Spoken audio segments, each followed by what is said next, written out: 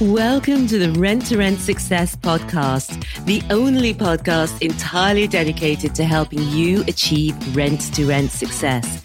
We talk about the ethical way to get you started in property without buying it. This is our place to inspire each other to believe bigger, to be bolder, and to be game changers for good. Property investors and sisters Stephanie and Nikki Taylor are your guides on this exciting ride. Let's start up the engines and get ready to fly. Hello, hello, hello. It's Stephanie here. Welcome to episode 16 of Ask the Angels, where we answer your rent-to-rent questions. If you've got a burning question that you'd love me to answer, then please go to renttoRentSuccess.com/ask, ASK, and record your question there for me to answer. We've had an interesting question from Vicky about how to refurbish a rent-to-rent property with tenants in it. Here's Vicky's question. If I need to move a tenant that came with the HMO when I took it on, do I have to issue a Section 21 and wait 6 months due to the latest COVID regs? The tenants haven't broken any clauses though. I just wish to refurb and increase the rent and they aren't willing. Also, how do you go about refurbing a property that has some existing tenants in it? Doesn't it upset or anger them having building works going on whilst living there? I love this question. There's a lot in this question. And it's knowing the answers to questions like these, having people in your corner who've been through this, who know what to do, that'll help you make your business a success rather than fumbling around in the dark, being stressed and losing money. So, and you're great because you're in this podcast. So I'm going to tackle the first bit first. What Vicky's asked about first is if I would like a tenant to move out, no matter what reason you want them to move out for, in this case, it's because they're not willing to have a refurbishment or the rent increase or maybe both. So I'm going to tackle the Section 21 bit first. Section 21, just to give you this information in case you don't know, is the document you need to serve on a tenant to give notice you'd like them to move out. This is the document you give when there are no arrears or antisocial behaviour, etc. It's sometimes called a no-fault eviction. Usually, a Section 21 must give your tenants at least 2 months' notice to leave your property. Because of coronavirus, you must now give them a longer notice period. So if you gave your tenants notice between the 26th of March when coronavirus happened, the 26th of March when we were in lockdown to the 28th of August, then the notice period was at least 3 months. Okay, then the government changed it so that if you gave notice between August 2020 and 31st of May 2021, the notice period had to be at least 6 months. And then after June, the 1st of June 2021, the government changed the notice period on the Section 21 notices to at least 4 months. Okay, and in Wales, the notice period must be at least 6 months if your tenant gave notice on or after the 24th of July 2020. So if you're not in either England or Wales, you'll need to check what the position is where you are. So that's the eviction process. You need to give a lot of notice if you'd like people to move out. So as we've said many times before, we prefer to agree with the tenants to leave voluntarily by communication. That's how we always do it. We've never not succeeded because there's always a point at which the offer you make to your tenant makes it much better for them to move out and that they want to move out and partner with you on that.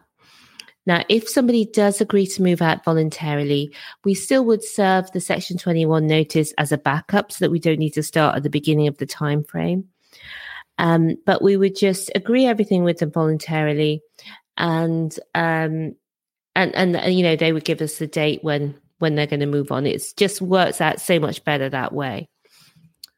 The real point is, if you are happy with a tenant and the only reason you wanted to move out is about the refurb, it's not in your best interest to go through the eviction process when you don't have to.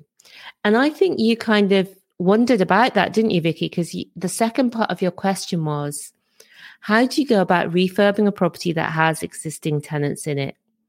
Doesn't it upset or anger them having works going on whilst living there? Well, actually, no. You might be surprised, but no. When we take on properties with existing tenants, we discuss this with the tenants. Any works that need to be done, anything that's outstanding. Tenants are usually delighted that improvements are being made to their home. Sometimes it's things that they've been asking for a long time. But let's just play devil's advocate for a moment and say that a tenant is not happy that their home is being redecorated. They can always give you notice and move on. So far, we haven't had any tenants move out because they don't want their home improved. That hasn't happened. So what we do then is we'll discuss with the housemates what work is being done, and we'll make a plan. So, for example, one property we took on, it was a 7-bed HMO. The hob was replaced, the whole property was redecorated, and a new shower was being installed in the second bathroom because, unbelievably, in the 7-bed, the second bathroom did not have a shower. So we were installing a shower for the first time. The housemates were delighted that these works were being done. The old hob wouldn't work. It kept tripping the electrics, which was a little bit scary as well. And it just needed to be replaced. They were delighted that all of the works that were done were being done. And there were a few other works being done in some of the empty rooms, which didn't really affect people as much who were living there. So what we did was the new hob was fitted within an hour, so there was hardly any downtime for the cooker. And we did that during the day when the housemates were at work. The decorating of all the communal areas, again, was done during weekdays, which fits in with how most contractors work anyway. While the housemates were at work, so there was less disruption. And because not all the rooms were full, housemates were able to sleep in an empty room while their own rooms were being painted, and maybe the night after as well, while the paint fumes diffused. And the shower again was fitted in one visit and caused little disruption, since all the housemates were using one shower anyway beforehand. But then afterwards, they had the choice of 2. So it really works well. People are open when you communicate and you ask them what was wrong, what things need improving, and then you come up with a plan to do it. Most housemates are absolutely delighted that, when you do that. So you mentioned in there as well, rent increase. So whereas housemates may be happy that the place is being refurbished, they may not be happy about rent increases. So when we take on a new property, sometimes there are rent increases. And again, this is something to discuss with your housemates. So for those who would like to stay on, you can issue new ASTs at the new rents. For people who prefer to move on, they'll give you notice, which saves you from evicting them and is better for everyone. Again, you can do your voluntary arrangements backed up by a Section 21. So in summary, Vicky, tenants are usually delighted when you're going to be improving their home. And if not, they may give you notice, which saves you the time, inconvenience, and expense of eviction. So regarding rent increases, again, you discuss this with your housemates, and then if they prefer to move on, they can. And if not, they'll stay on as your tenant at the new higher rent, and you'll have no voids on your room in the period in between. It's a much smoother way to handle things simply by communicating effectively with your housemates. So I hope that was useful. If you've got any follow-up questions, or if you've got a question that you would like to ask, as I say, go to rentsuccess.com/ask.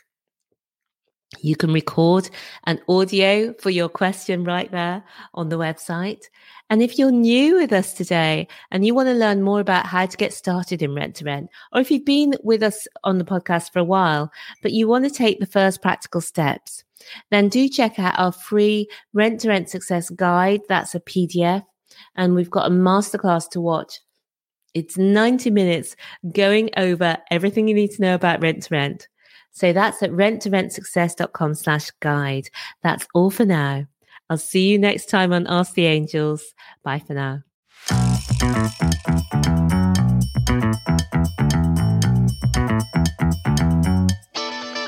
Thank you so much for being with me here today. If you would like more, we've written the #1 best-selling book on rents to rent. You can find it at renttoRentSuccess.com/book. Reviewers on Amazon have described it as the best rent-to-rent HMO book and also as a definitive reference guide and inspirational. Take your next step today and buy the book.